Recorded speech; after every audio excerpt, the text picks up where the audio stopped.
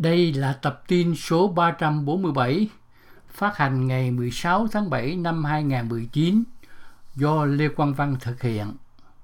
Đề tài của tập tin này là trình bày về Neuralink, phương tiện phục vụ cho sức khỏe con người và công nghệ cho xã hội tương lai.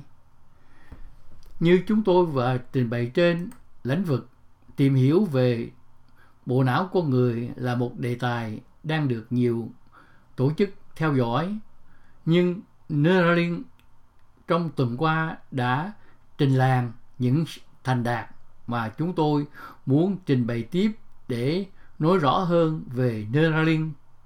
Neuralink ngay bây giờ là gì?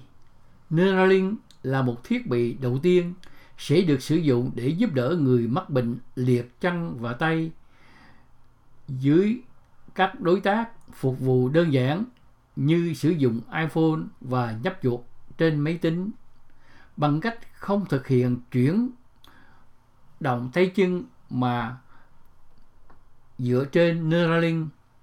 Nói rõ hơn, thử nghiệm của con người chưa bắt đầu, nhưng Elon Musk và nhóm của ông rất lạc quan về việc bắt đầu vào cuối năm 2020. Họ có thể sử dụng Neuralink cho đối tượng con người. Tuy nhiên, việc này phải đợi sự chấp thuận của tổ chức FDA của Hoa Kỳ. Cho đến nay, các nguyên mẫu Neuralink đã được thử nghiệm trên một loại gặm nhấm và dường như thậm chí cho con khỉ. Neuralink gồm có hai thành phần. Một thành phần được cấy vào bên trong bộ não con người và một thành phần ở bên ngoài. Thành phần ở bên trong bộ não Neuralink liên quan đến việc phẫu thuật cấy ghép một số thành phần ở bề mặt bộ não con người. Nhưng cấy ghép não không phải là mới, nghiên cứu và phát triển đã được tiến hành, thử nghiệm và sử dụng từ những năm 1970. Chỉ là trước đây, cấy ghép não chưa được xem là cải tiến. Xét cho cùng, bộ não của chúng ta là vẫn bí ẩn và chúng ta chỉ mới bắt đầu giải mã nguồn gốc di truyền của trí thông minh. Lý tưởng nhất của chúng ta là muốn giữ sự tôn trọng của bộ não, và mọi người tin rằng công ty Neuralink cũng có một ý tưởng như vậy. Do đó họ rất cân nhắc, còn thận trọng khi phải chèn những cảm biến vào bên trong bộ não con người. Họ đã nhận ra điều này bằng cách chạy thử nghiệm bằng cách sử dụng các điện cực, là thiết bị được sử dụng để phát hiện điện trường trong não. Điện trường xảy ra khi các dây thần kinh truyền tin nhắn cho nhau, tức là Neuralink sử dụng các điện cực để phát hiện khi các dây thần kinh gửi tin nhắn cho nhau. Một trong những điện cực mà chúng ta tạm gọi là điện cực 1 được đặt ngay ở tại neuron. Vì nó trực tiếp với tế bào thần kinh nên nó có thể phát hiện bất kỳ điện trường nào được tạo ra do kết quả của việc bắn neuron. Sau đó họ đặt một điện cực khác, gọi là điện cực số 2, ở xa hơn để xem liệu nó có thể phát hiện được một điện trường từ việc bắn neuron hay không. Nếu có thể, đã di chuyển nó càng xa hơn cho đến khi đến một điểm mà điện cực 2 không còn có thể phát hiện tín hiệu thông qua tế bào thần kinh. Điện cực 1 sẽ báo cáo rằng tế bào thần kinh đang bắn, nhưng điện cực 2 không thể xác nhận được. Nói một cách khác, điện cực 2 ở quá xa tế bào thần kinh, khoảng cách lý tưởng là 60 nanomet. Ít nhất các điện cực sẽ còn đặt bên dưới hộp sọ của bộ não con người. Và đó chính xác là những gì họ sẽ làm. Các điện cực cùng với máy thu nhỏ sẽ được lắp bên dưới hộp sọ. Nó rất nhỏ. Bây giờ bạn có thể nhận ra nó nhỏ đến mức nào. Ở bên ngoài của thiết bị cảm biến có trên 1.000 điện cực nhỏ, mỏng, trông giống như một sợi siêu nhỏ. Khi chúng tôi nói là siêu nhỏ, chúng ta nhìn vào đường kính khoảng 6 nanomet. Để so sánh, hãy tưởng tượng đường kính tóc của bạn. Nó chỉ nhỏ bằng 1/4 đến 1/5 của sợi tóc của con người.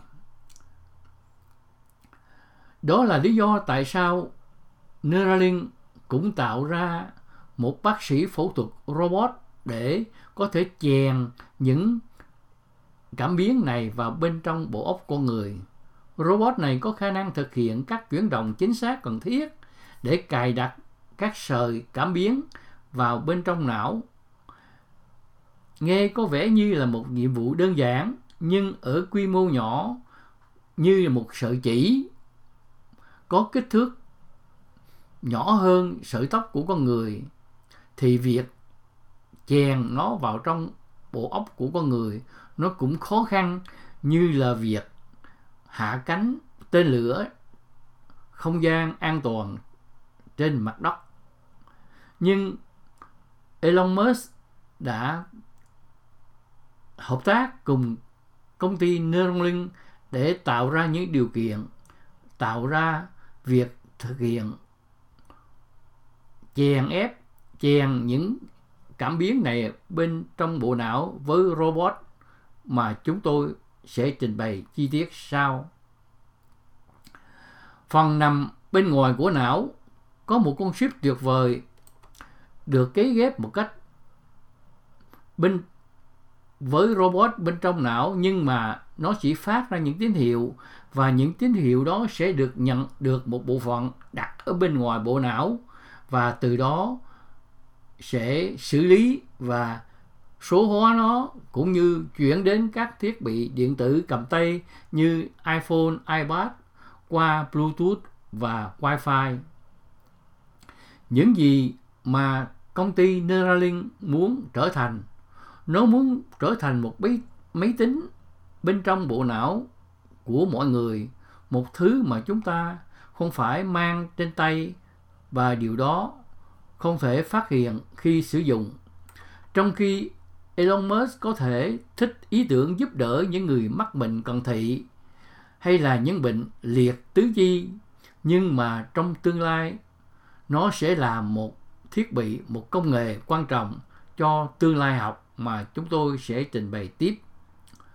Thật thú vị, Elon Musk nói rằng Neuralink sẽ không bắt buộc, mặc dù nếu mọi người xung quanh bạn có bộ não tốc độ của máy tính lượng tử, bạn có thể cần một cái cho riêng mình để có thể cạnh tranh cho bất kỳ công việc nào. Những gì Neuralink có thể trở thành ở một góc độ về khoa học kỹ thuật, Neuralink có thể giúp con người điều hành nhanh hơn, thay vì những ý tưởng chuyển qua thành lời nói hoặc qua tứ chi để gõ trên máy tính, trên bàn chữ.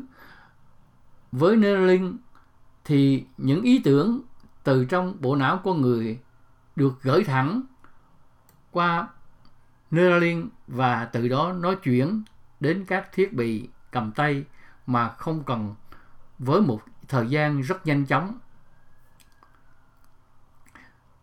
Tuy nhiên, cũng có những vấn đề cần phải quan tâm về những gì do Neuralink thực hiện. Nói về mối quan tâm thì cũng có nhiều vấn đề đặt ra. Trước nhất là khi thử nghiệm với con người, Neuralink cần phải được sự chấp nhận của cơ quan FDA của chính phủ Hoa Kỳ. Ngoài ra, cần phải ngăn ngừa những ransomware, một loại virus khóa các máy tính và có thể làm hại những thiết bị đặt trong Neuralink. Tuần này, Elon Musk đã tiết lộ dự án khoa học viễn tưởng nhất của mình cho đến nay, Như chúng tôi vừa trình bày trên, đó là một con chip máy tính kết nối các dây mảnh rất mọt nhỏ, đặc biệt với các điện cực của chúng. Tất cả đều được một robot giải phẫu đưa vào trong não của con người. Elon Musk hy vọng bộ cấy này được tạo ra sẽ khởi động như một giao diện máy tính não Neuralink. Một ngày nào đó có thể giúp mọi người điều khiển điện thoại thông minh và thậm chí có thể khiến người mắc bệnh có thể điều khiển được các thiết bị cần thiết. Giống như một giao diện máy não hiện có, nó sẽ thu thập các tín hiệu điện được gửi bởi bộ não và diễn giải chúng thành hành động. Neuralink được thành lập năm 2016, đã thử nghiệm phiên bản đầu tiên của bộ cấy trên chuột, và Musk cho biết nó cũng đã được cấy trên một loài khỉ và hy vọng rằng sẽ được cấy trên con người vào cuối năm 2020, mặc dù công ty chưa được sự chấp thuận của Cục Quản lý Thực phẩm và Dược phẩm Hoa Kỳ cho một nghiên cứu như vậy.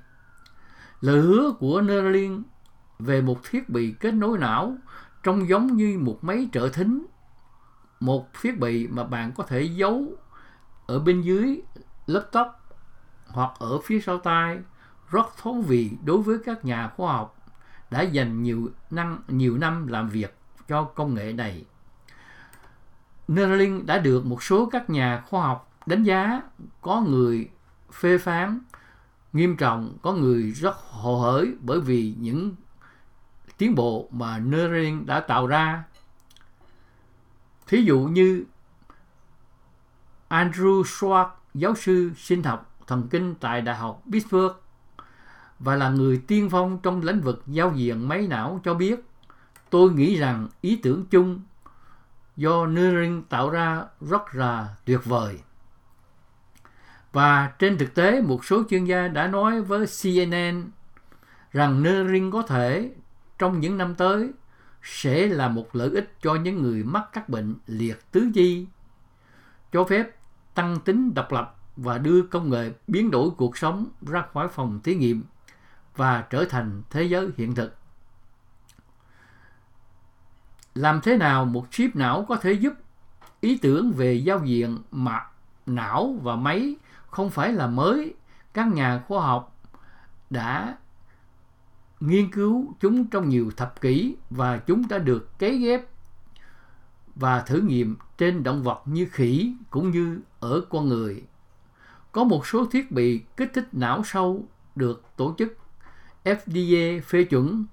Trong số những thứ khác, kiểm soát cơn run ở người mắc bệnh Parkinson, và một số công ty công nghệ đã làm việc bằng phương pháp riêng để kết nối não với máy tính.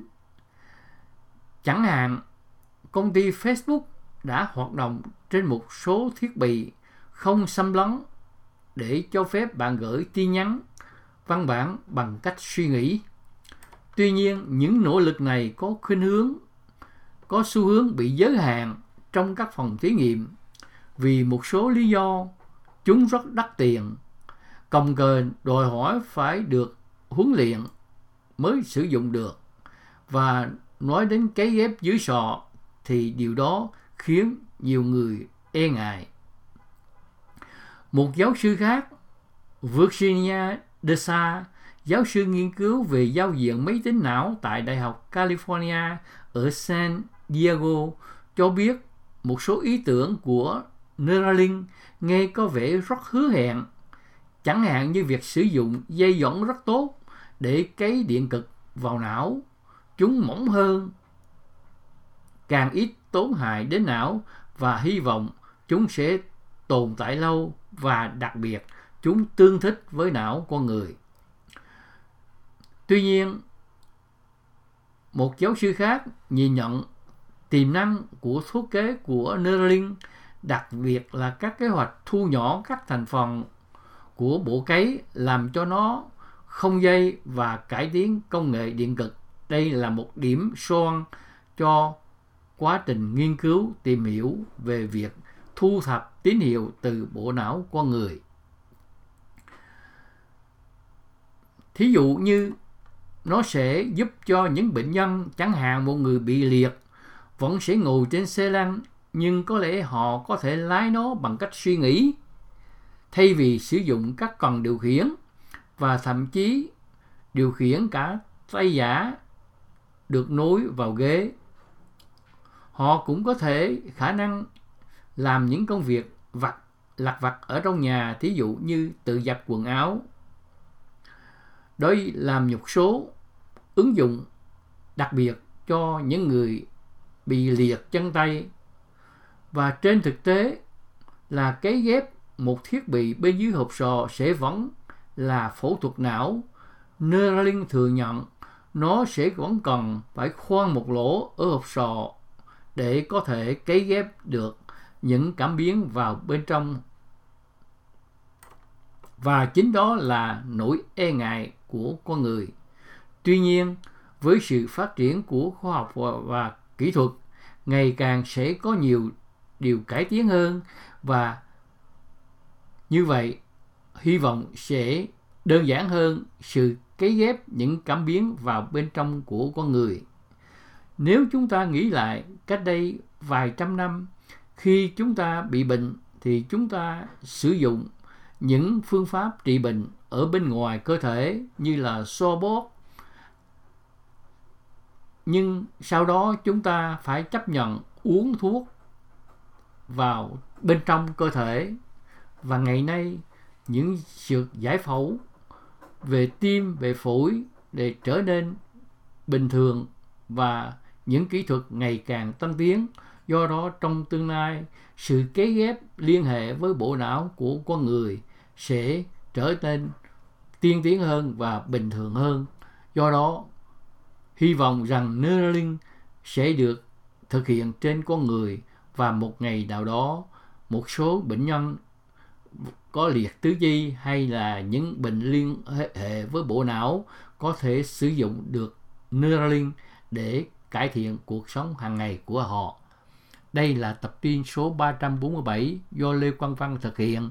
Chúng tôi nhằm cung cấp thêm những tin tức về Neuralink để tìm hiểu về cách các nhà khoa học tìm cách thu thập những tín hiệu trực tiếp từ trong bộ não, và từ đó những tín hiệu đó có thể tự động điều khiển các thiết bị mà không cần phải dùng tứ chi của con người.